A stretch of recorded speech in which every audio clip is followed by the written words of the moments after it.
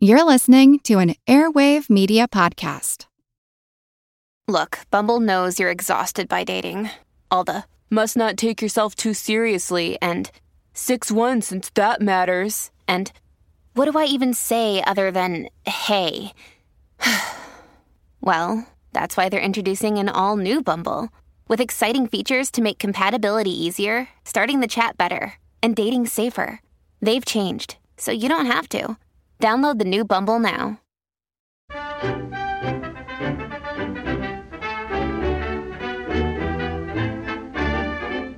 Hello. Wonderful to be back with you. I have a wonderful trio of films to tell you about today. You're really going to dig these movies, I promise. A superb radio play for you all and some gorgeous music. I do hope you're keeping well. I do hope you're keeping safe. It's a crazy time out there for sure, but do remember that there are things to look forward to. We have all those classic horror movies to rewatch for Halloween. Thanksgiving is coming, so you all get great food. Christmas is almost upon us, all those amazing Hallmark and Netflix Christmas movies to spend December on. And you know what? I'm in no way comparing myself or my shows to Christmas, but I will be doing my best to brighten up your days when I can. Tell you about some amazing old movies that'll warm your heart when you need it. And don't forget that you can have an entire weekend of escapism with the Attaboy Clarence Film Festival in a week's time. Saturday the 24th and Sunday the 25th of October, all day long each day. Book off the weekend, grab yourself some snacks and drinks and settle in with us for a weekend-long trip through some incredible films. If you want to see the full lineup and the times for each screening, then go along to attaboyclarence.com and click on Film Festival on the sidebar there. Are you coming along, Suki? Yes, I am coming, you know. I am looking forward to it, I am. What's the matter? Nothing's the matter. What's the matter with you? You got no respect? What do you think you do? Suki. Why you look so sad? It's not so bad. Suki. It's a nicer place. Oh, shut up your face. Finished? I have, yes. What were you wearing? It's a face mask. Why are you wearing a face mask? Because I don't want to get the Fido-19 virus, I don't.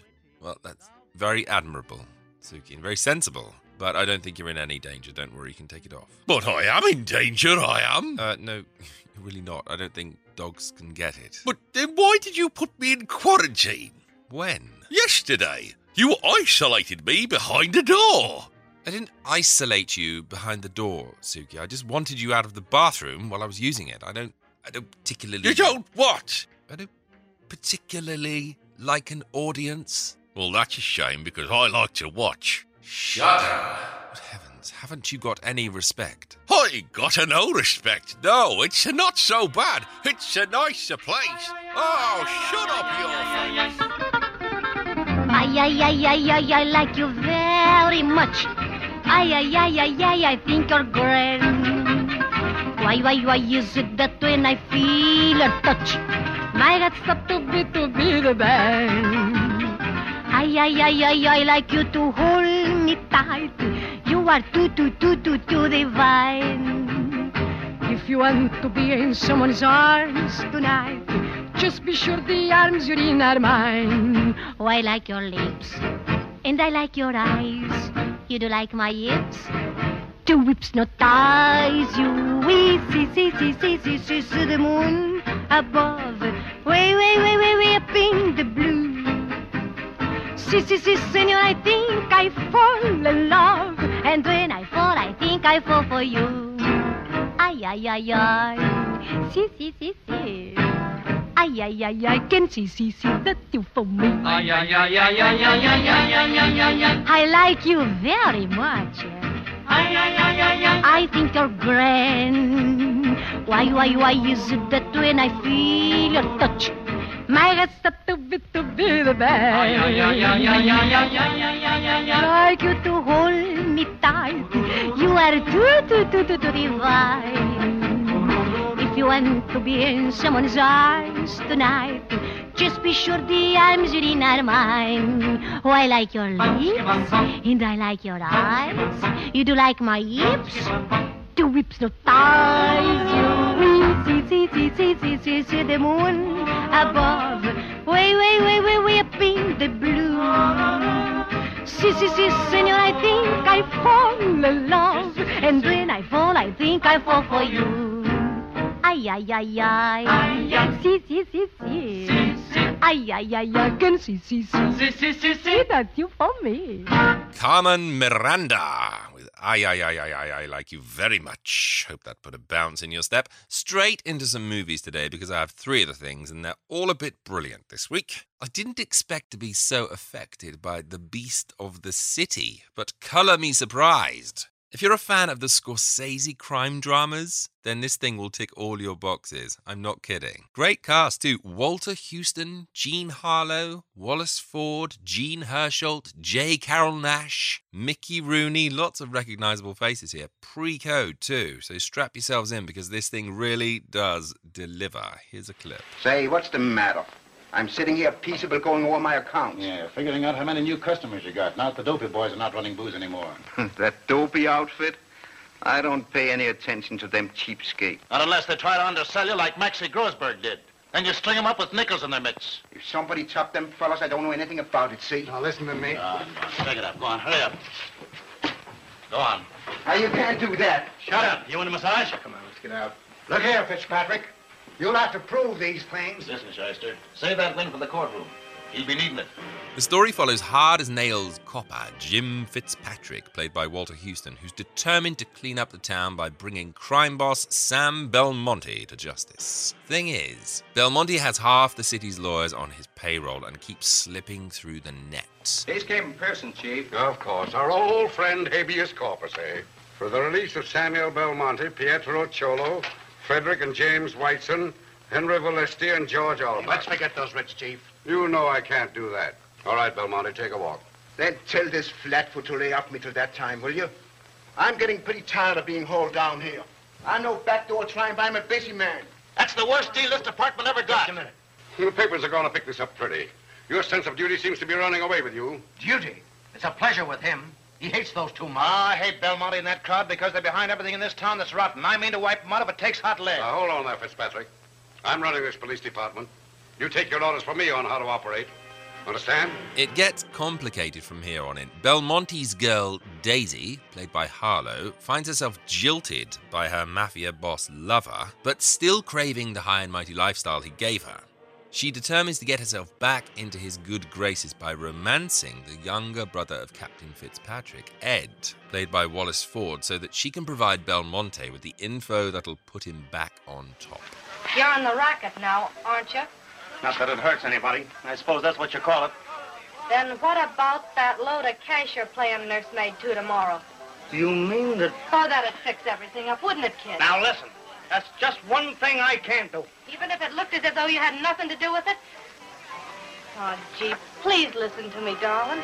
I'm not going to tell you anymore. I honestly think that this is one of the finest crime thrillers from this period, and I'm desperate for you to check it out for yourselves. All I'm going to say is that The Beast of the City will not just surprise you, but move you in all kinds of ways. Rare to see Harlow in so brazenly evil a role as this. There's a scene towards the end where she's basically humiliating her boyfriend in front of a party filled with gangster types, and it's almost biblical in its paganism. They're mocking an idol and cavorting in front of it, and it kind of blew my mind a little bit. It reminded me of that scene in the Ten Commandments where Moses comes down from the mountain and finds that everyone's gone a bit loopy. So you watch this movie and you don't really notice the motivations building away in the background, but the whole story culminates in this ultra-violent tragedy that's not just thrilling, but actually poignant too. The film begins with a specially crafted opening crawl that's signed by Herbert Hoover. Now, the only time I've seen something similar to this is at the beginning of The Public Enemy, in which warners tell you that the story you're about to see is indicative of the decay in society. So let it entertain you by all means, but don't forget to take the lessons away with you. For my money, and I realize how bold this statement is, The Beast of the City does a far better job of leaving you with that sick feeling, that determination to do better than The Public Enemy does. As I say, this is a film that's clearly influenced the crime movies of Martin Scorsese. It's brutal, way more brutal than you might think. It has that Greek tragedy vibe to it that made films like Scarface stand out, and I'm shocked that this movie isn't more widely known. I won't say any more except to say that you owe it to yourself to see 1932's The Beast of the City. This really is a hidden gem. You will be appalled by it, you will be shocked by it, but you will never forget it. It's brilliant. On to Whipsaw from 1935. I feared this would be some kind of lumberjack melodrama, all plaid shirts and tree felling, but I was pleasantly surprised to find that instead it was a twisty little crime thriller love story thing with Myrna Loy and Spencer Tracy in the lead, with William Harrigan and Harvey Stevens down the cast list, and here's a clip. I hope you realize, Mr. Wadsworth, that you are now the possessor of the 4 most beautiful and perfectly matched pearls in the world. And I hope you realize, Mr. Minetta, that you're now the possessor of a check for 500,000 good American dollars. Who are these men? Inasmuch as you're covered by our insurance until you reach the United States, the company insists that you be guarded by this detail of our best men until you step off the Aquitania at New York. Oh, I see. But 3 of them. You gentlemen play bridge? Yes, sir. That'll help a lot. Thanks for getting your game together. Loy plays Vivian, a small part of a criminal gang headed by Ed Dexter, played by Harvey Stevens, who are out to snatch a bunch of priceless pearls from a rich traveling gentleman. The pearls are indeed stolen, but who's got them? It's up to government agent Ross McBride, played by Spencer Tracy, to find out, and the only way to do that is to pretend to be a crook himself so that Vivian will trust him. I was going to double back to that cocktail joint, but the law followed me right to my hotel. I thought maybe you didn't hear him spill where I was living. He gave your address to the whole world. We'll find your money on that table. Oh, well, I certainly want to thank you again, sister. $2,000 is a lot of dough in any language. You could have run out of me very easily. Maybe I thought of doing that. Why didn't you? If you're half as tough as that cop painted you, trying to gyp you would be dangerous business. Never believe a policeman, beautiful. You don't mind if I sit down, yeah? I said drop in, not move in. So the name is Palmer, huh? Meet with your approval? Sure. I'm nuts about it. It's too bad I have to blow town, Palmer. I could figure out some swell ideas for you and me. The story takes an immeasurable number of turns from there on in, as Ross attempts to keep his true identity from Vivian, while she tries to hide the fact that she knows damn well that he's a cop and that he's out to get her. I said I'm traveling with a detective. Well, don't get excited. He doesn't dream, I know. I'm supposed to think he's a tough guy with a record. They staged an act for me in the Mirador yesterday. It was great, but they made one mistake. I can't explain now, but the idea was to have me fall in with the law and lead him to you. But why did you go for it? What's the idea? It was the one way to get rid of Arnold and his crowd. The cop knows I won't move in the right direction while they're following me. So naturally, he'll have the gang picked up. Once they're out of the way, I'll give my boyfriend the slip.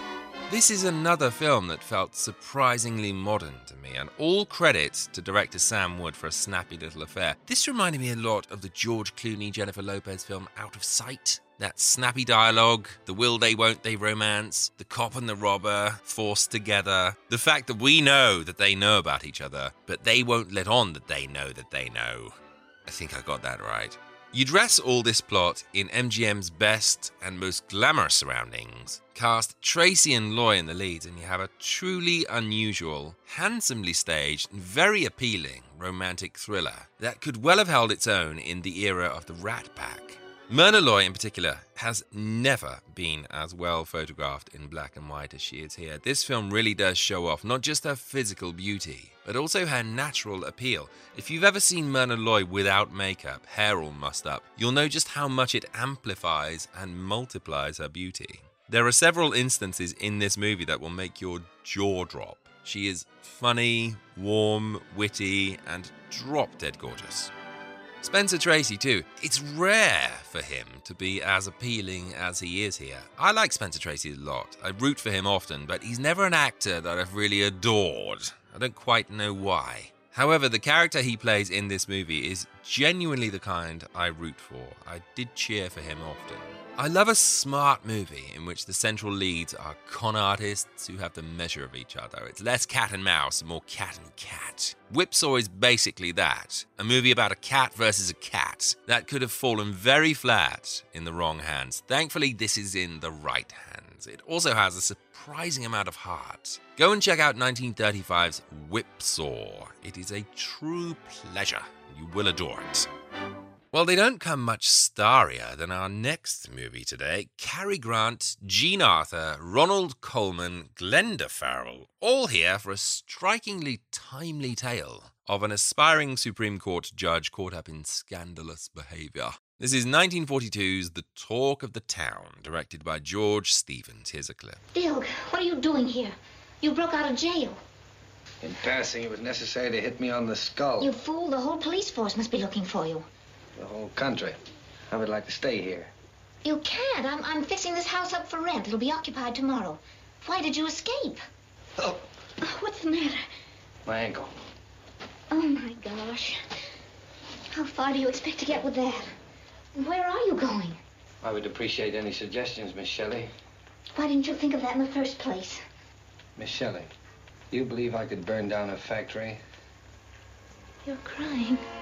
Grant plays Leopold Dilg, a mill worker and part-time political activist who's accused of burning down a mill and causing the death of a foreman in the process. During his trial, which definitely seems to be heading south for old Leopold, he manages to escape, causing the town to light their burning torches and hunt around so that they can lynch him. Who lives there? Professor Michael Lightcap. You take the house, I'll take the grounds. Now, just a minute. Where do you think you're going to take the grounds? Have you got a search warrant? Dilg escaped, if you don't know it. No. We're searching every house on this side of the road. Have you a warrant? Now, look, lady. Look, we've been here all night. There's nobody here but us. Professor Lightcap came here for a quiet summer. He wants to write a book. Listen, lady, the sergeant... No warrant out. That's from the Constitution, isn't it, Sam? Well, not exactly in those words. We guarantee nobody's here but us. Dilg finds refuge in the house of schoolteacher Nora Shelley, played by Jean Arthur, the girl he's had a crush on all his life. The problem is that Nora is just about to rent out her house to Michael Lightcap, played by Ronald Colman, a respected law professor who's about to be made the newest Supreme Court judge. I came here to say that the President would be pleased to appoint you to the bench of the Supreme Court in September.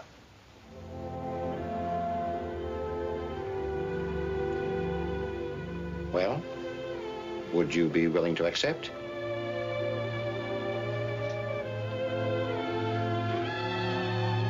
I'd be willing to accept. Wonderful. Perfect. Congratulations. In 6 weeks, your name will be submitted to the Senate. Yes. The Senate will investigate, naturally, but I don't think we have to fear that. But I'd be careful. I'd keep the name out of the papers in any connection if I were you.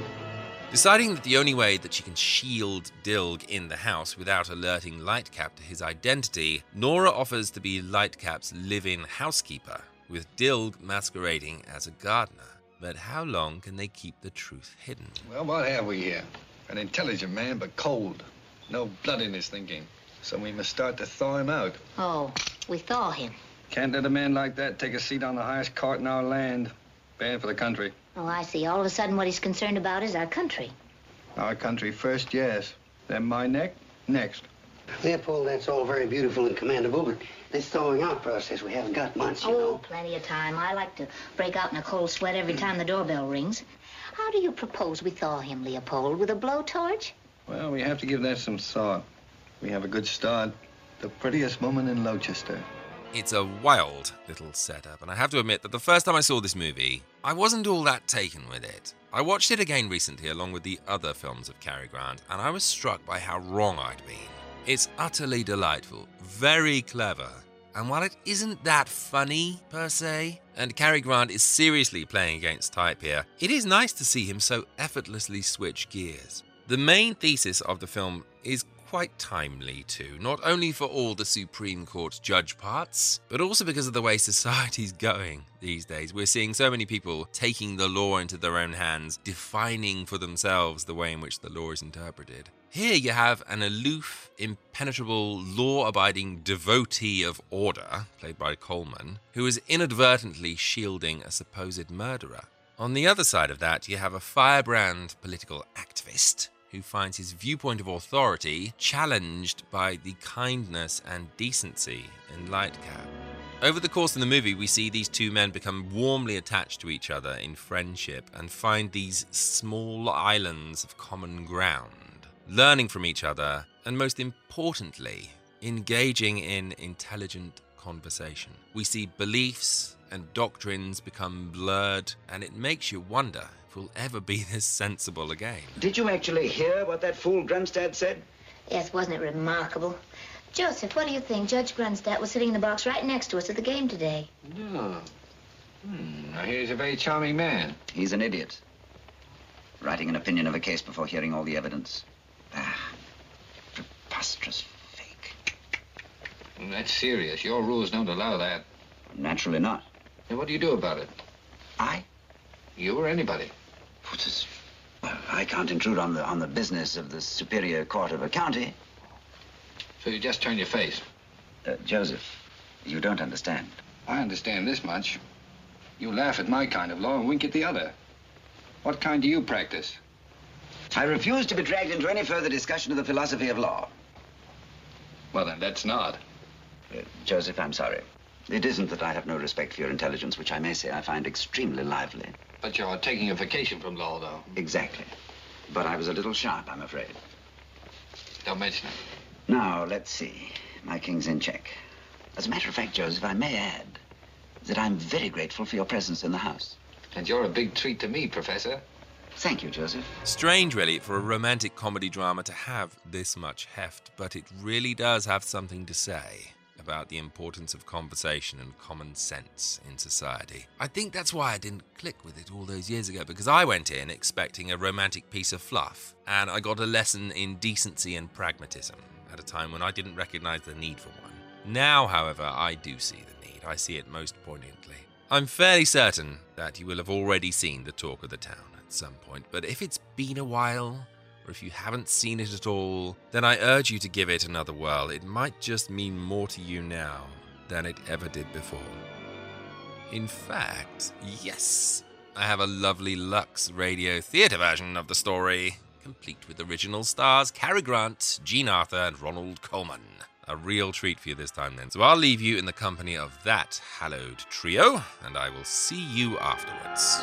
The Lux Radio Theater brings you Cary Grant, Jean Arthur, and Ronald Colman in The Talk of the Town. Ladies and gentlemen, your producer, Mr. Cecil B. DeMille.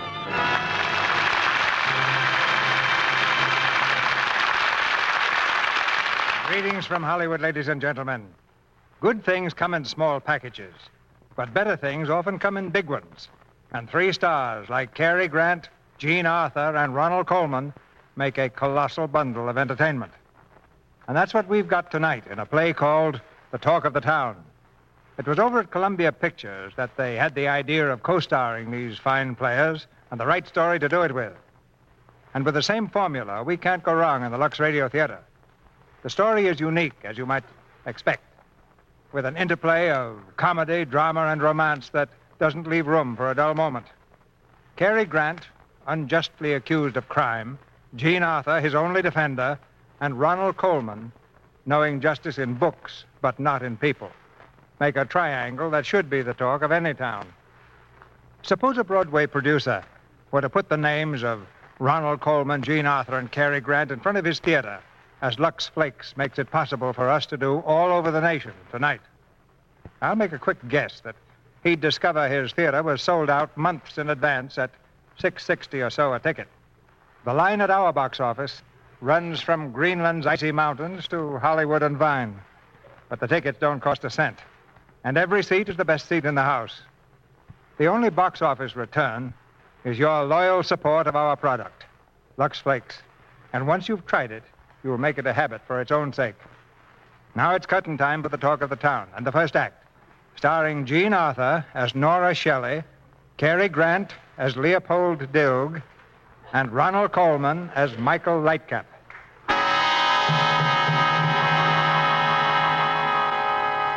Lowchester Woolen Mill burns to ground. Mysterious blaze levels factory. Today, Andrew Holmes, owner of the Lowchester Woolen Mill, accused Leopold Dilg of setting the fire in which a foreman perished. Dilg, a factory worker, is being held by police. Dilg accused. Dilg held for trial. Maximum penalty asked for Leopold Dilg. Dilg escapes jail. Dilg escapes. Dilg escapes. My name is Leopold Dilg. I worked at that mill in Lowchester, Mass., but I never set that fire All they had against me was that I once said the place ought to be burned. Well, it should have been. It was a rat trap. Anyway, the evidence seemed to be enough for the jury. I got one look at their faces when the judge was charging them, and I knew I was a dead duck. So that night, I escaped from the jail. I dropped from the second-story window, almost breaking my leg, and started hobbling away across the fields. They weren't long getting after me. I could hear them yelling in the woods right on my tail. It was raining. I guess that slowed them up. But I couldn't go much further. And then I came to Sweetbrook. That's Miss Shelley's cottage on the edge of town.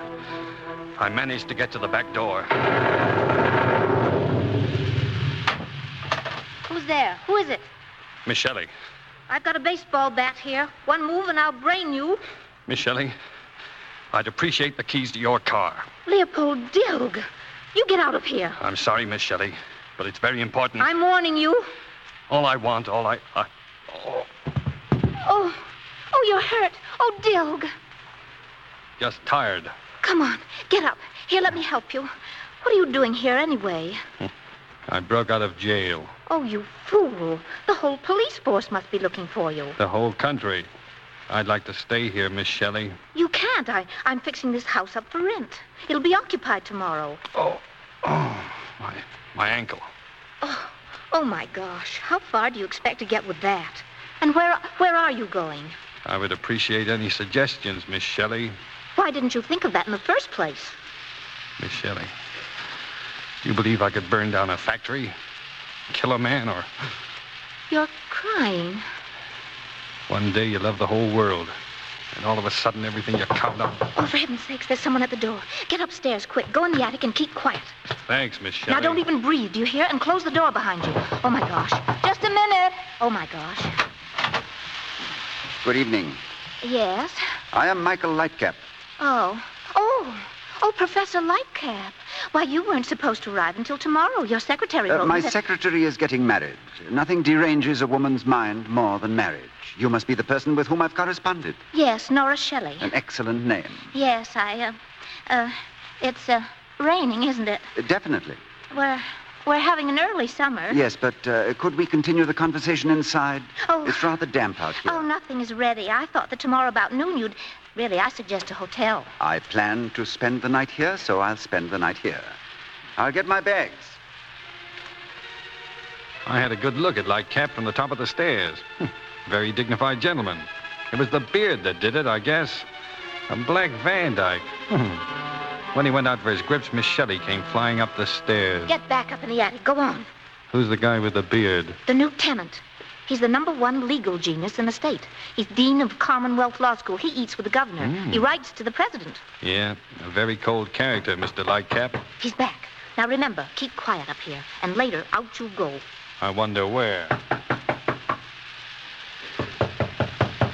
Miss Shelley, open the door. Oh, hello. Why did you lock the door? Why, did I? Why, isn't that queer? Miss Shelley, there seems to be a strange atmosphere hanging over this house. Oh, as soon as I get the curtains up, it'll be all right. Any improvement will be welcomed. You're a very sarcastic man, aren't you? Miss Shelley, for the past 9 months, I've been teaching 400 weary young men the rudiments of law. I've had to drive all the way down here myself because my man went to see his ailing mother in West Virginia.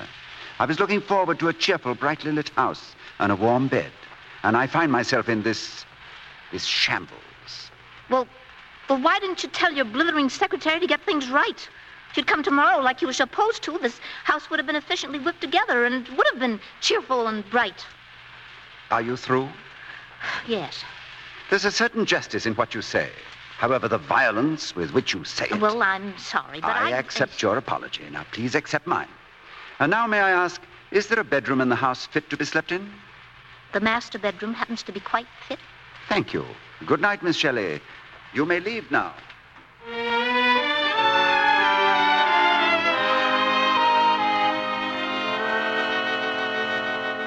Dilg. Hiya. I thought you went home. How could I with you up here? You can leave now. He's asleep. You used to live in this house, you and your mother, didn't you? Yes, we live in town now and rent this place. Come on, get up. My ankle's so swollen now I couldn't walk 5 yards with it. Oh, what are you going to do? You can't stay here. You're still the prettiest girl in Lochester. Now, look. This escape was insane. You haven't been convicted yet. Now they'll think you're as guilty as sin. It's possible I am, don't you think? Maybe. Maybe not. Leopold, as far as I know, you're capable of anything. You were the wildest kid that ever went to a Lowchester school. You wore pigtails then. I was in love with you. Always collecting a bad reputation. Even after you grew up, speeches on street corners, petitions, any kind of a squawk, and Leopold Dilg's right in the middle of it. Yeah, you know, you're even prettier now. Look, what about Yates? Does he know what you've done? Yates? Yates, Sam Yates, your lawyer. Don't you know your own lawyer? The state made me a present of a lawyer. Well, if anybody can help you, it's Sam Yates. I'll call him. And that's the end of the line, as far as I'm concerned. Thank you, Miss Shelley. See that you keep quiet up here. Yes, Miss Shelley.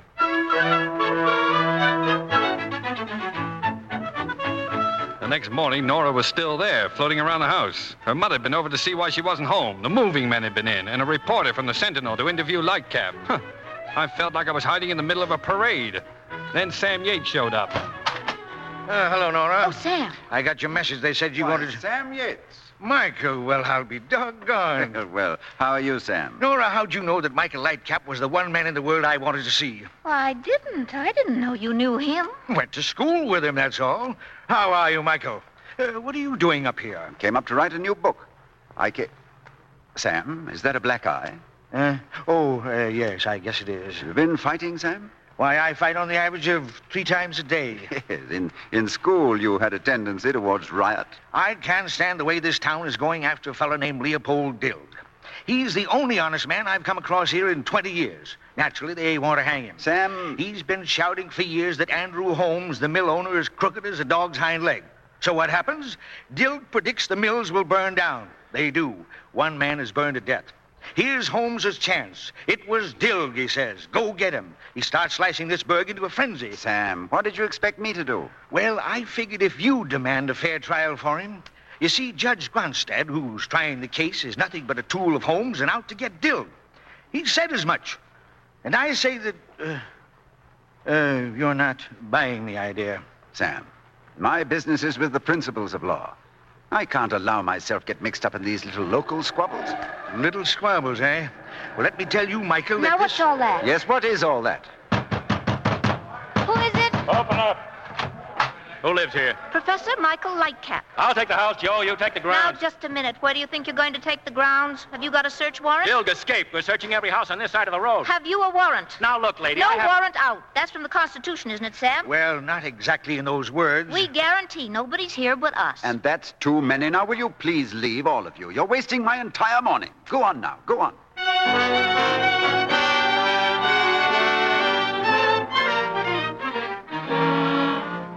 They didn't search the house. When things quieted down, Sam Yates left, and Nora went out to speak to him in the car. Sam, listen. Do you know who's up in that attic right now? Leopold Dilg. Who? Dilg. In the attic? Yes. Now? Yes, now. He stumbled in here last night with a bad ankle. What's funny? Can't get involved in little local affairs, says Lightcap. And there's a little local affair sitting right in his own house. You've got to get him out of here. Why? Why? Where could he be as safe as in the home of the dean of a law school? Are you kidding? Nora, Dilg's life won't be worth a dime if I turn him back to that jury now. Lightcap can help us, but it'll take time. That's nothing to me, one way or another. He can't stay up there. Why not? Are you insane? Who'd take care of him? Why, you. Me? Listen, I can't hang around here even if I wanted to. Lightcap's ordered me out 50 times since last night. Oh, you're doing all right so far. Sam. So long, Nora. But Sam. I'll keep in touch with you. Oh, Sam.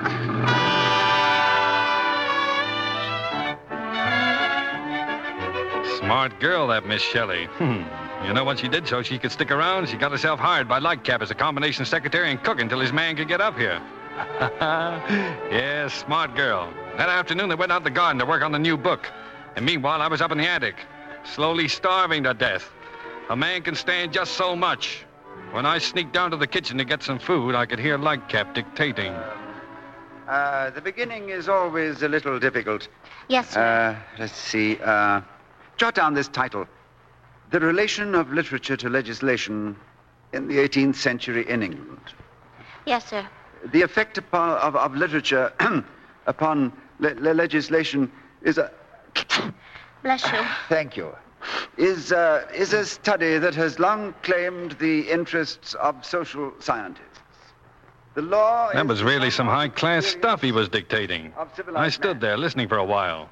And then he made a statement that sounded a little silly to me about the law being at all times reasonable. The law must be built firmly on principles which are above small emotions, greed, and the loose thinking of everyday life. Impossible. Oh. What is the law? It's a gun pointed at somebody's head. All depends upon which end of the gun you stand, whether you think the law is just or not. Who is this man? He's the gardener, Joseph. Joseph, this is Professor Lightcap, the new tenant. Pleased to know you. Still, you know, your point of view about the law is very interesting. Thank you. Yep. It represents the ideal condition. I don't approve of it, but I like people who think in terms of ideal conditions. They're the dreamers, poets, tragic figures in the world, but interesting. How are the zinnias getting along, Joseph? Dying. You see, Professor... Joseph, if you don't mind, I must get on with my dictation. And you might see if you can save the zinnias from dying. Bless you. Thank you. Miss Shelley. Mr. Lightcap, you're catching cold. Out in the rain last night, Professor? Yes, I was. Professor, about that idea Miss now... Shelley, I see you're about to have some more company. I'll be in the study. Yes, sir. Dill, get out of here. What are you trying to do? Well, when I hear a man talk nonsense, I always get an impulse. You get upstairs. With this ankle, it's too late. Then hide somewhere, quick. We had company, all right. Only it wasn't for Nora. I knew the fellow who got out of that car. I'd seen his picture. A fellow by the name of Senator Boyd. Well, sit down, Senator. Sit down. Thanks. Well, Professor, I tracked you up here because the news I have for you couldn't be entrusted to the mails or the telegraph wire. Yes, Senator Boyd? Lightcap, the President would be pleased to appoint you to the bench of the Supreme Court in September. The Supreme Court? Me? That's it. I don't know what... It's a great honor, Senator. A great honor. Well, would you be willing to accept? I'd be willing to accept. Wonderful. The Senate will investigate, naturally. I don't think we have to fear that, but I'd keep my name out of the papers in any connection if I were you. Well, I've been keeping my name out of the papers for nearly 20 years. It shouldn't be difficult to continue. The Supreme Court? That's something. When the senator left, the professor walked around the house in a kind of a happy daze. You could tell what it meant to him. And then Nora got him off to bed with a hot water bottle. He had a bad cold. You got to be careful with a guy like that. Yeah. That night, Sam Yates came to talk things over. Supreme Court. Well, what do you know? Hey, this stuff he reads is remarkable dead. Got any more chicken, Nora? Are you eating again? Oh, that prison food was terrible. Nora, Supreme Court appointment or no appointment? We're dragging Lightcap into this. Yeah, we certainly must. Oh, we must we? How do you suggest we start? Well, what have we here? An intelligent man, but cold. No blood in his thinking. So we must start to thaw him out. Oh, we thaw him. Yep. We can't let a man like that take a seat on the highest court in our land. It's bad for the country. Oh, I see. All of a sudden you're concerned about your country. Our country first, yes. Then my neck next. Ha ha. Leopold, that's all very beautiful and commendable. But this thawing out process, we haven't got months, you know. Oh, plenty of time. I like to break out in a cold sweat every time the doorbell rings. How do you propose we thaw him, Leopold? With a blowtorch? Well, we have to give that some thought. But we have a good start, Miss Shelley. What start have we got? You, Miss Shelley. The prettiest woman in Lochester.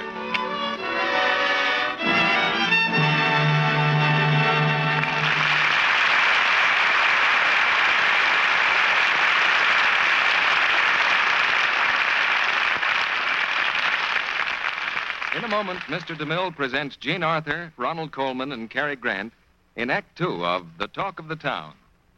Now, has this ever happened to you on a bright spring afternoon when you wanted to look your very best?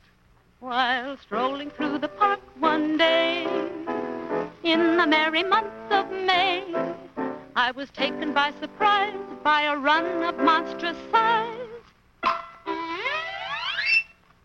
A run in your stockings certainly can make you feel like a blot on the landscape. Well, if you'd lux your stockings after every wearing, you wouldn't be having such trouble. You mean just the way you wash your stockings can make a difference in the way they wear? It certainly can.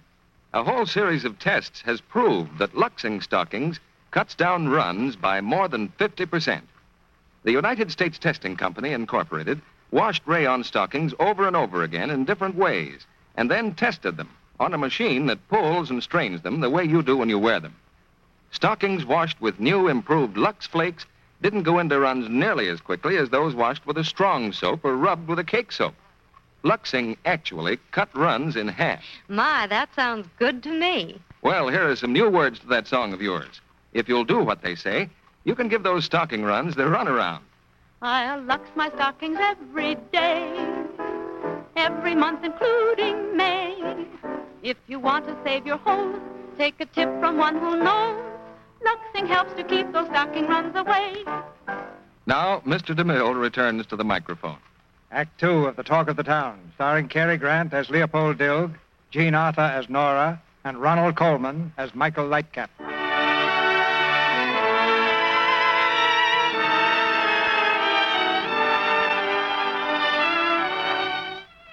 In the matter of Leopold Dilg versus the town of Lochester, Massachusetts, we call to the stand our second witness, Miss Nora Shelley. Professor Lightcap wasn't very sick, and the next morning we figured it was all right if he got up for breakfast. His cold was much better. But we hid the morning paper because Leopold's picture was right smack on the front page. When the professor came downstairs, Leopold was just finishing his breakfast. Well, well. Oh, excuse me, Professor. I didn't think you'd be down this early. Oh, that's quite all right. Stay as you are. No. The gardener shouldn't be eating in here. Nonsense. Sit down, I insist. Good morning, Miss Shelley. Are you sure you feel all right, Professor? Oh, yes, quite well, thank you. Perfectly normal. Oh, that's good. Is there a morning paper? Paper? Oh, no, it hasn't come yet. Miss Shelley's a wonderful cook, Professor. We're in Clover. Coffee? Thank you. Well, Joseph, this is very nice and companionable. You know, there's a touch of the philosopher about you that I like. And you interest me enormously, Professor. Good. Hey, taste that ham. Great, isn't it? I appreciate good food. Ever had borscht, Professor? Borscht? What's that? Beet soup with sour cream. It's a Polish dish. Yeah, with an egg beaten in it. Don't let anybody give it you without an egg in it. We must have some, Miss Shelley. Oh, yes, of course, as soon as I finish my course in American cooking. Oh, you can buy it down at Mrs. Pulaski's Polish Dairy near the factory. Mrs. Pulaski's, huh? Well, by all means, let's get some. I do wish the paper had come. Yeah, well, that's too bad. Still, if you read yesterday's, why read today's? It's just some more about that terrible man, Dilg. Dilg?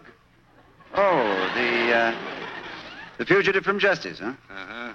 Or a miscarriage of justice. Your opinion, too?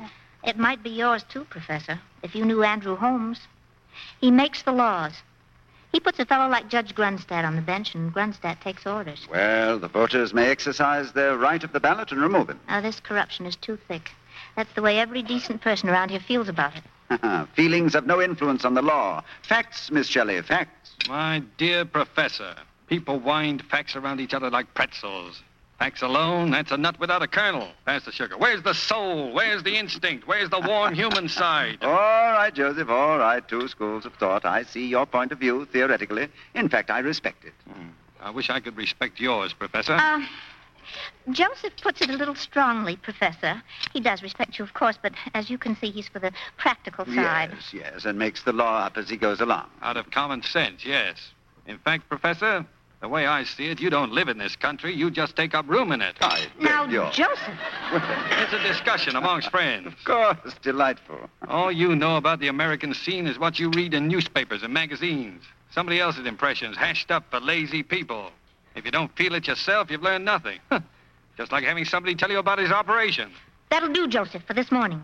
Professor, I challenge you to make an experiment. Spend half a day with your books and the other half finding out what people do. Yeah. By the way, with these indoor habits of yours, you've got the complexion of a gravel pit. Well, really. You know, Joseph, you're no oil painting yourself. No, a mummy would be closer to you. They wore beards, too. Well, now, Joseph, what would you suggest? Well, there's a baseball game today. Go to it. Baseball? Baseball. That was the first step in thawing out the professor. I took him to the game myself, and we sat right next to Judge Grunstadt. Leopold said there was no one like Grunstadt to teach the professor the facts of justice. Professor Lightcap, this is Judge Grunstadt. Lightcap? Why, of course, of course. How do you do, sir? How do you do? Well, this is a great honor. Thank you. Did you say judge? Mm-hmm. Grunstadt. Doubt whether you've heard of me, but your work. I've read it in the Law Review every year. Hey, sit down. Oh, how I envy you, sir. You work in the quiet of your library, and how do you like that? Are you blind? That was right across the plate. A dope. But me, I labor in the vineyards. You've heard of the Dilg case, I take it? Yes. Well, there's luck for you. First case I've had in 10 years that drew any outside attention. Look at that. Look at that. Slide, you idiot! Oh, he could have made it. And right in the middle of the trial, the swine skips out like a butterfly, and I was preparing a brilliant opinion on the case. Before the trial was finished? Oh, he was as guilty as Judas, the town malcontent.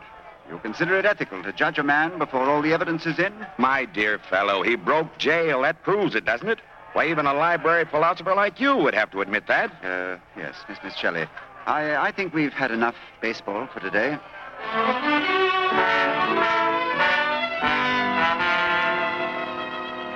That evening, Leopold and Professor Lightcap played chess, but the professor's mind wasn't on the game. Yes. Huh? Yes. You play very well. Where did you learn? My father? Mm-hmm. He was the kind of man who resented work. It interfered with chess and argument. Yes. See? Yes, you're a man of many parts, Joseph. I look forward to a very pleasant summer. Thank you, Professor. Your king is still in check. Yes. Let's see now. Miss Shelley, did you actually hear what that fool Grunstadt said? Yes, wasn't it remarkable? Joseph, what do you think? Judge Grunstadt was sitting in the box right next to us. No. Well, I hear he's a very charming man. He's an idiot. Writing an opinion of a case before hearing all the evidence. Preposterous fake. Mm-hmm. That's serious. Your rules don't allow that. Naturally not. Well, what do you do about it? Why, there's just nothing to do. I can't intrude on the business of the Superior Court of the county. So you just turn your face, huh? Now, Joseph, you don't understand. Mm-hmm. I understand this much. You laugh at my kind of law and wink at the other. What kind do you practice? I refuse to be dragged into any further discussion of the philosophy of law. All right, then let's not. Oh, Joseph, I'm sorry. It wasn't that I have no respect for your intelligence, which I may say I find extremely lively. That you're taking a vacation from law. Exactly. I was a little sharp, though, I'm afraid. Don't mention it. Now, let's see. My king's in check, huh? Yes. As a matter of fact, Joseph, I may add that I'm very grateful for your presence in this house. And you're a big treat to me, Professor. Thank you, Joseph. Thank you. He was a wonderful man, the professor. He was, well, in so many ways, he was like a little boy. I was very fond of him. The next day, we went for a walk through town. A couple of high school kids passed us and giggled. You know, it was the beard. Beaver! Beaver! What did they say, Miss Shelley? Beaver. It's a game. First one to spot a beard. Beards are quite unusual in these parts. Yes, I suppose they are. You know, I don't think I've ever told anyone how I came to grow it. No? Well, I was one of the youngest men ever to graduate from Harvard Law School. In fact, I was teaching at Commonwealth before I was 22. Wow. And I had a frank and open face. People in trolley cars used to call me Sonny. Boys I was teaching would slap me on the back. Women would wink at me in the street. Is that bad? No, but I was busy and had no time for nonsense. And so the beard became a sort of a fortress. And, well, I suppose I grew attached to it. Well, I think it's very pretty. Now, what am I to say to that? Miss Shelley, isn't that the Borscht place? Oh, Pulaski's, yes. Pulaski's. We must get some for Joseph. Oh, I'm afraid we haven't time, Professor. Oh, but think of his face, the ecstasy. Come in a moment. You're going to spoil that man. What, spoil Joseph? Yes, sir? Some Borscht, please. A quart. Yes, ma'am. With an egg in it. With With an egg? Oh, it must have an egg beaten up in it. Yes, sir. Yes, sir. I didn't know it at the time. There was only one person in Lowchester who ever ordered it that way, Leopold Dilg. But Pulaski knew it. We were to find that out later. We left Pulaski's, and I steered the professor over toward the factory ruins. I knew Holmes was staging a demonstration that morning, whipping the town up into a frenzy. It was something the professor ought to see. Mr. Lightcap, it's a pleasure to see you here. Holmes is my name. I own this mill, or rather what's left of it. Well, really, I've never known public feeling to run so high in Lowchester. As for Mr. Dilg, justice will not be cheated. No, I'm sure it won't. Oh, Miss Bush, come here. Professor, this is Miss Bush, a close friend of Clyde Bracken, my foreman, the man who was killed in the explosion. This is Professor Lightcap, Miss Bush. I'm pleased to meet you. We found her here today, searching the ashes. Yeah, I was looking for a wristwatch I gave Clyde just 2 weeks ago. All they found of Bracken was a tiny athletic medal he'd won in high school. Gives the girl a queer feeling. One night you got a man who weighs 211 pounds, and the next day, wham, all you got left is a medal for shot putting. Yes, I'm sorry. Too bad they're not taking pictures of Dilg swinging from a telegraph pole. Who said that? I did, Yates, and what about it? Jake, I told you anybody I heard talking like that had to count on fighting me. Put him up. Sure.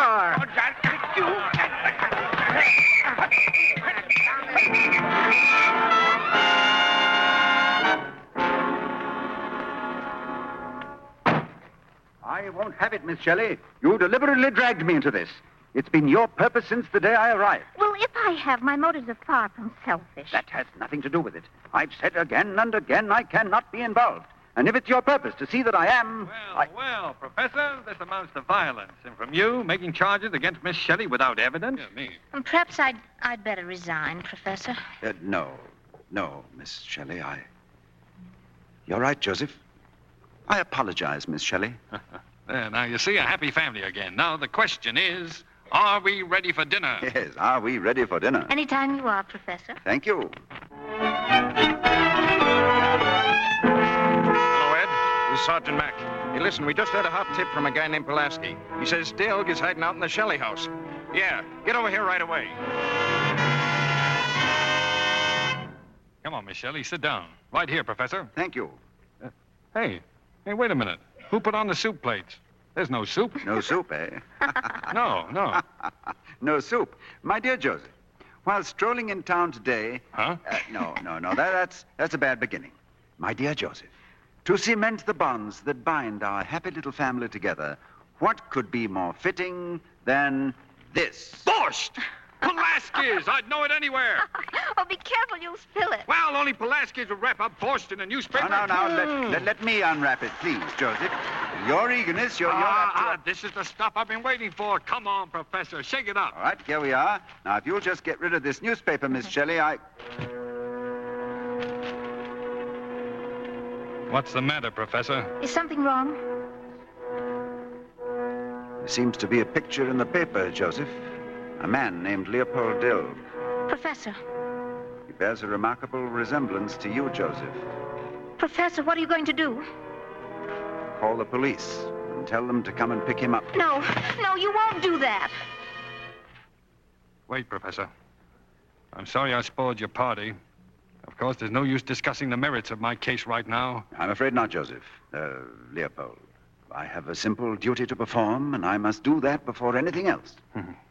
Well, here we have the two schools of thought, Professor.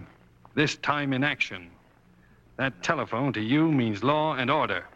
And to me, well, I've got to stop you using that telephone. By violence, if necessary. Yes, I see. That's bad. I've a very warm feeling for you, Joseph. But I must use that telephone.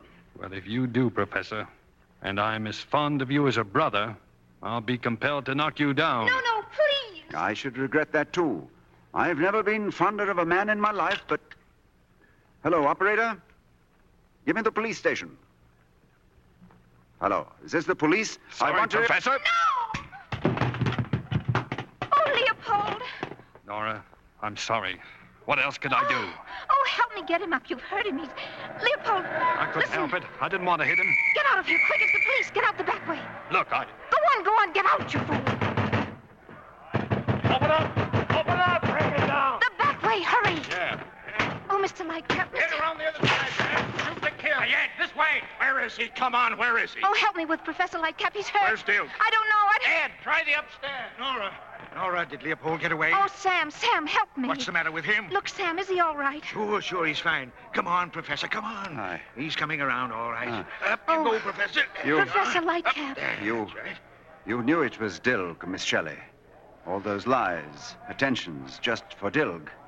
You and Sam Yates. You planned it all, didn't you? Take it easy, Michael. You're a silly, dangerous girl. You've had me feeding and lodging a notorious fugitive from justice. You've endangered a lifetime's career for a stupid gesture.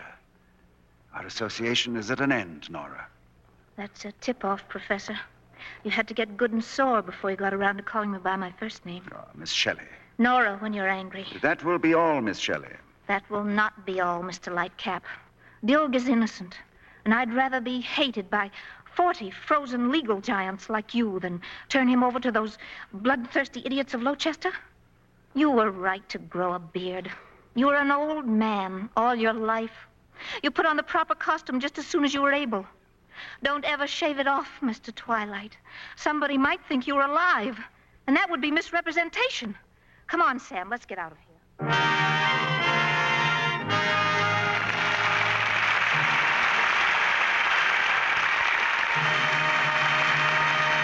We pause now for station identification. This is the Columbia Broadcasting System.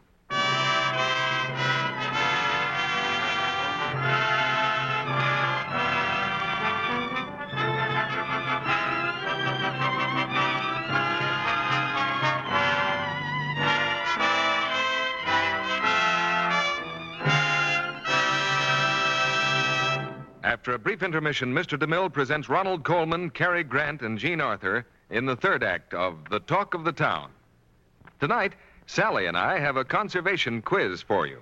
Questions and answers on care of clothing that every conservation-minded woman needs to know. We've asked some members of our studio audience to try to answer a question apiece. But whether their answers are right or wrong, there's a big box of new improved Lux waiting for each. Here's our first contestant, Sally, Mrs. Charles Isaacs of Los Angeles. Mrs. Isaacs, if you've had washable gloves dry cleaned, should you try to wash them? Why, no. That's right. If you try to wash them after they've once been cleaned, they're apt to get stiff and be ruined. If you Lux them right from the start, you're all right. Just follow the directions right there on the box of Lux Flakes that Mr. Kennedy has for you. Here you are, Mrs. Isaacs. Thanks a lot for helping us out. And I know new improved Lux will help you out, too. Help you make gloves and other washables last longer. It's the mildest, safest Lux ever made. Now, our second contestant, Sally, is Mrs. Bruce Wilkins of North Hollywood. Hello, Mrs. Wilkins. Here's your question. If the neckline of a blouse or sweater, for instance, is specially soiled, should you rub cake soap on it to get it clean? Yes. No, very definitely no. Rubbing is hard on fabrics, especially on woolens. Take a few dry Lux Flakes and work them in gently with your fingers, but don't rub. Thanks for coming up, Mrs. Wilkins. You'll find this box of new improved Lux Flakes is super safe care for all your washables. I'm afraid that's all we'll have time for. We'll have to save our other questions for another night. But ladies, don't you wait another night or another day to try new improved Lux Flakes. It's better than ever in 3 important ways. It's the mildest, safest Lux ever made. Its suds are richer, more cleansing than ever, and they last longer than ever. Give more of your washables this super safe care so they'll last longer than ever, too. Now, our producer, Mr. DeMille. We'll ask our stars to step out of character for a chat when the play is over. But right now, we present the third act of The Talk of the Town, starring Ronald Coleman, Jean Arthur, and Cary Grant.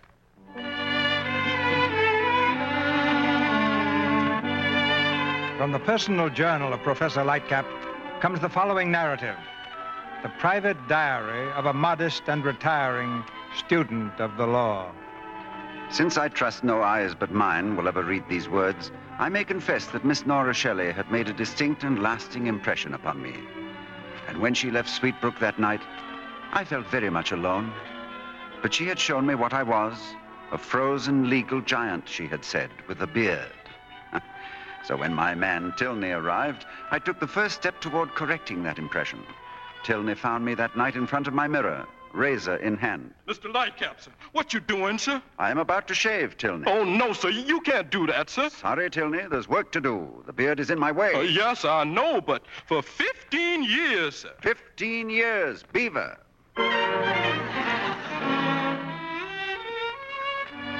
The work I referred to was discovering for myself whether or not justice had been hoodwinked in the case of Leopold Dilg.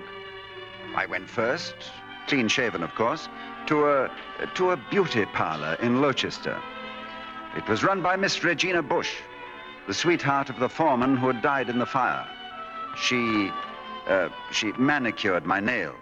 You got beautiful hands, Professor. Clyde had hands you could use to knock in spikes with. Who is Clyde? Who was Clyde? It'd be more accurate. I'm in mourning. It's a great hardship because I'm the type of girl who loves to get around. You visiting here for the summer? Yes. Gee, I wish he wasn't dead. At least for one night. I sure would love to go dancing tonight. Miss Bush, I wonder if I might have the pleasure of taking you dancing tonight. The pleasure? Well, say now, you're real cute. Listen, you blow your horn at 7 tonight, right outside, Sonny. Thank you. Sonny.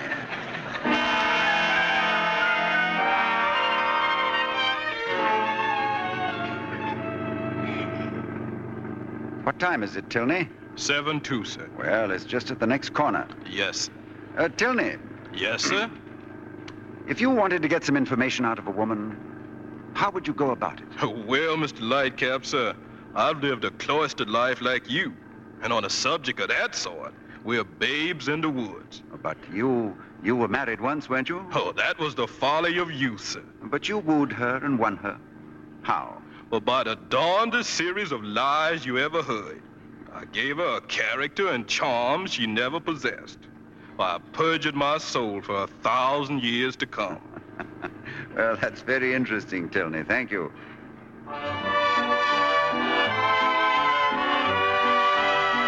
Shall we sit down, Miss Bush? Yeah, come to think of it, I'm getting hungry. You dance divinely, Miss Bush.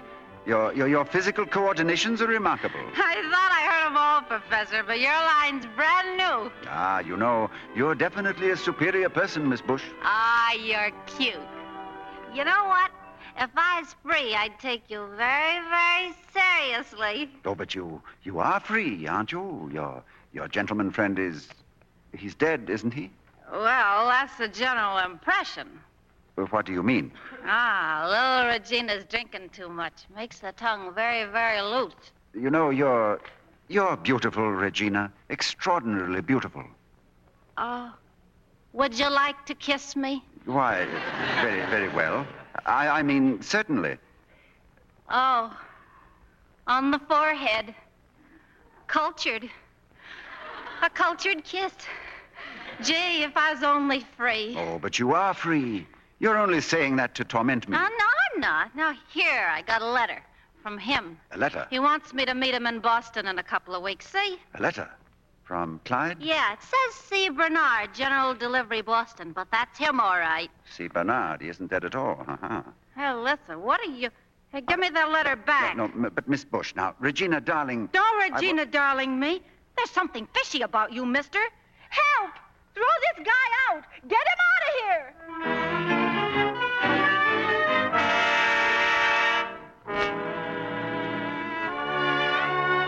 I left the cafe as quickly as possible and drove back to Sweetbrook. Of course, I didn't realize at the time that Leopold Dilg was still hiding there in the attic. It was the most obvious place and therefore the best. Miss Shelley found him there that night. Oh, Leopold. Oh, you idiot. Hey, cut it out. How did you know I was here? Oh, it suddenly came to me you couldn't go anywhere else. Your ankle. Oh, Leopold. No. Nora Shelley crying? Oh, I've been out of my mind for 24 hours. I thought you were dead. What an idea. You know something, Nora? Our friend, the professor, shaved off his beard. He did? Yeah, I heard him talking about it. But why? Well, who can tell what a man in love will do? In love with who? You. I know just how he feels. The prettiest girl in Lochester. Oh, Leopold, I've been so miserable to you. I never really knew you. Oh, Leopold. Stop saying Leopold like that tenderly. Oh, Leopold. Sounds funny. You can't do it with a name like Leopold. Oh, shut up. Where did he go without his beard? He'll be all right. He won't be all right. He's a child. Yeah, I know just how you feel. Now, don't start that soupy stuff again. You don't know how I feel about anything. Look, Nora. He's quite a man, you know. An important man. Be quiet. There's a car. He's back. Now get up in the attic. Okay. Go on. All right, but think it over. Think what over? Oh, go on. Oh. I'll need the car, Tilney. Yes, sir. Hello? Miss Shelley. Hello. I'm glad to see you. Miss Shelley, I've every reason to believe that Clyde Bracken is still alive. It seems that... What are you staring at? If you find my face unpleasant? No. It's the beard gone. I mean... Did you say Bracken? Bracken, yes, alive.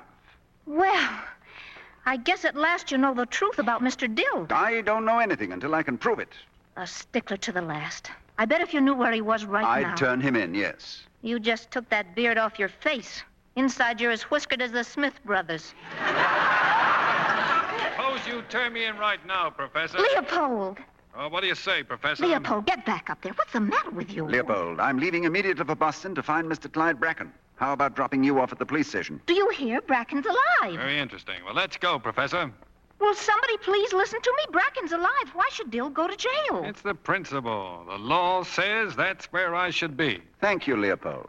Listen, if they get him in jail, they'll make Patty DeForger out of him. Doesn't that mean anything to you? Well, that's a bridge we can cross when we come to it. Right.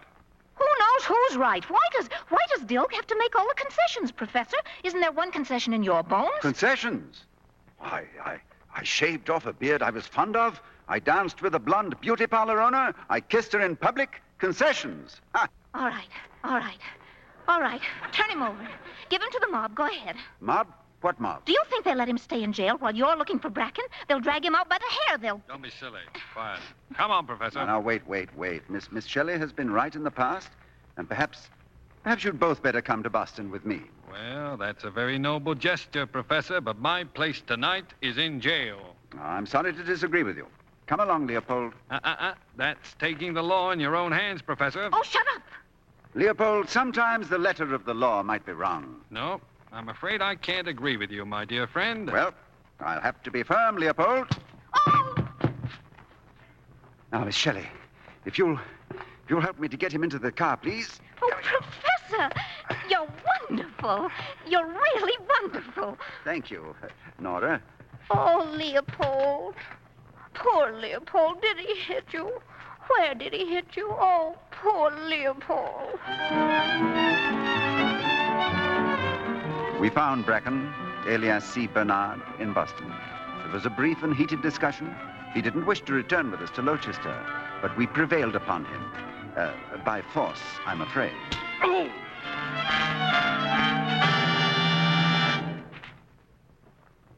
Come on, Bracken, let's have the truth.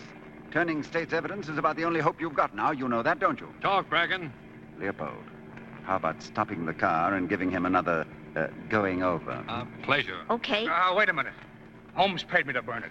The factory was on the rocks, and his only chance to get the insurance money for that broken-down barn. That's what Leopold said for years. Well, why did you have to play dead? To get the people more excited. So when Holmes pinned it on that thorn in his side, Dill, he could put him away good, huh? Yeah. A very simple plan. It's astonishing. Better go straight to the Lochester City Hall, Miss Shelley. No, drive straight home. Home? Why? Well, I'd rather take Bracken alone. What? What about the mob? The mob won't hurt anybody. Professor, you've solved this case beautifully, and I'm very grateful to you. But this country needs a man like you on the Supreme Court bench. I don't want to take the risk of your losing that. That's very thoughtful of you, Leopold, but I see things differently now. So do I. And I want to see this job through. Well, I'm sorry, my friend, now but... stop it. The professor's right. Friendly feelings are one thing, Leopold, but a mob's another thing. You ain't going to turn me over to any mob. Sit down, Bracken. I'll show you. Look out! Leopold, hold him! Sit down! Get his hands off the whip!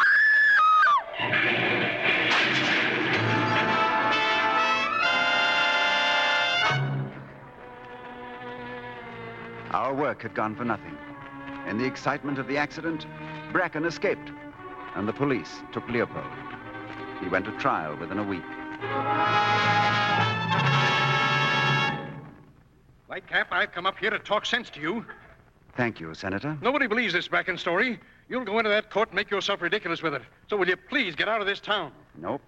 No, a man's life is at stake. Senator, a friend's life. Michael, I'm warning you. I just came through that town. They're out for blood. There's a crowd in front of the court right now with ropes. Oh, no, no. Ah, Miss Shelley, Nora, I know just how you feel. I didn't understand at first.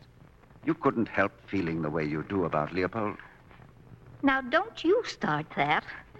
Who says I feel any way about anybody? Why does everybody try to make up my mind for me? Why should my love life be kicked around from pillar to post? I hear you're in love with Regina Bush. Regina Bush. Yes, Regina Bush of the Dolores Beauty Salon. How do you like it? Regina Bush? That's where Bracken is. He's hiding there. Nora, did I see a gun somewhere around this house? A gun? I know, it's in the desk. What are you going to do? I'm going to settle this Dilg business if I have to shoot to kill. Michael, you can't do it. Oh, can't I? Listen.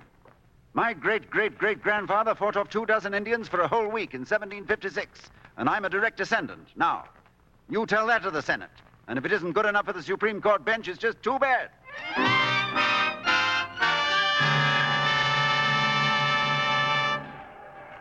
Ladies and gentlemen of the jury, we know this man is guilty. Outside of this court right now, you can hear the voice of the people. Listen to it, the voice of justice. The state and the people of Gloucester will tolerate only one verdict from this jury, and that verdict should be quick. Guilty! Keep that crowd out of here. We can't, Your Honor. Give us Dilg. We want Leopold Dilg. Come on, give him to us. Come on, Warren. Who did that? Who fired that gun? I did. I did. Judge Grandstadt, this gentleman with me is Mr. Clyde Bracken. Bracken? Clyde Bracken, alive. He's the man the law is looking for, not Leopold Dilg. His only crime was that he had courage and spoke his mind. And you people of Gloucester, what are you doing in a court of law with weapons and ropes? This is your law. This is your law and your finest possession. It makes you free men in a free country. Why have you come here to destroy it? If you know what's good for you, take those weapons home and burn them. And then think. Think of this country and the law that makes it what it is. And think of a world today crying for this very law. Then maybe you'll understand why you ought to guard it. Violence against it is one mistake. Another mistake is for any man to look upon the law as just a set of principles, something he recites and then leans back and takes it for granted that justice is automatically being done. Both kinds of men are equally wrong. The law has to be engraved on our hearts and practiced every minute to the letter and spirit. It can't even exist unless we're willing to go down into the dust and blood and noise of battle every day of our lives to preserve it. For our neighbor as well as ourselves.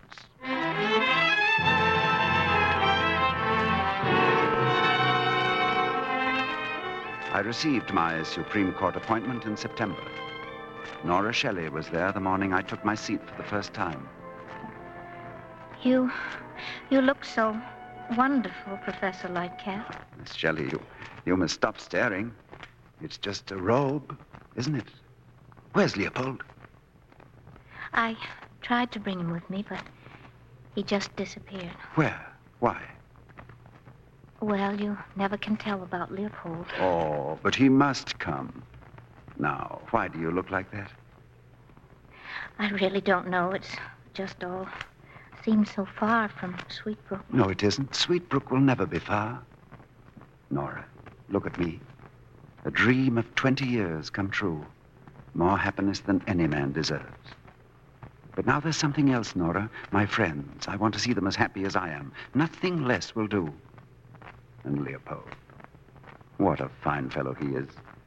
And I've been thinking, Nora, that if someone were to take his hand and say, Leopold, my reckless friend, here's love and companionship forever. Well, someday that man would... You see what I mean, Nora? Justice. It's time, sir. Mr. Justice. I'll go now. Will you kiss me goodbye? Goodbye. Far from Sweetbrook, never.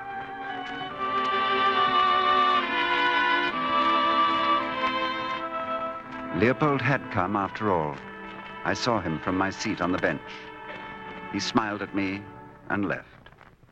And Nora followed him. Leopold, wait. Huh? Oh. Where are you going? Well, that's all I wanted to see. The professor. The rest is about law. Very boring. Hey, he looks fine up there, doesn't he? Yes. Well, our country's in good hands. The woman's touch. Indispensable. You better go back in. But where are you going? Home, don't you stir wine. Then what? You're gonna like Washington. Wonderful town. And he's a wonderful man, too. Well, Nora, see you sometime. Leopold. I'm in a hurry. You better go back in. He's probably looking around for you now. Leopold, I'm getting pretty tired of having people trying to make up my mind for me. Now, stop it. Do as I tell you. Leopold. You take a stubborn woman, they're a curse. My mother always warned me against stubborn women. Leopold. Now, stop following me or I'll call the police. Leopold. And don't say my name like that, Leopold. I told you it. Oh, come on. Come on, we missed the train. So they went back together to Lochester, to Sweetbrook.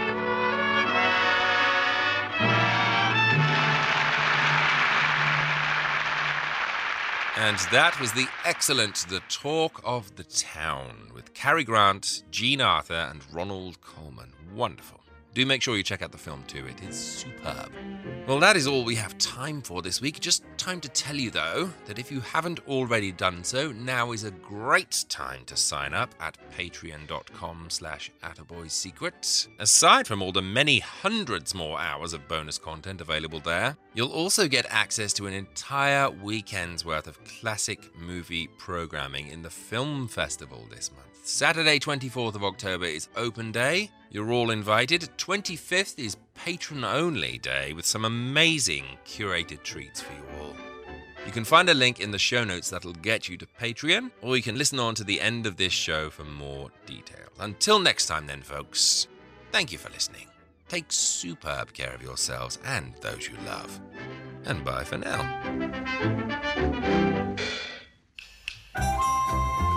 If you'd like to support this show, you can do so by going to www.attaboyclarence.com and clicking on the Patreon banner. Pledges start from as little as $1 a month, and in return, you'll receive exclusive emails, bonus episodes, previews, and ebooks. And every dollar pledged goes towards making these shows better and more frequent. Go to www.attaboyclarence.com or click the link in the show notes now to become a patron.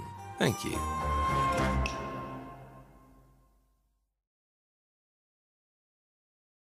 As a long-time foreign correspondent, I've worked in lots of places, but nowhere as important to the world as China. I'm Jane Perlez, former Beijing bureau chief for the New York Times. Join me on my new podcast, Face Off, U.S. versus China, where I'll take you behind the scenes in the tumultuous U.S.-China relationship. Find Face Off wherever you get your podcasts.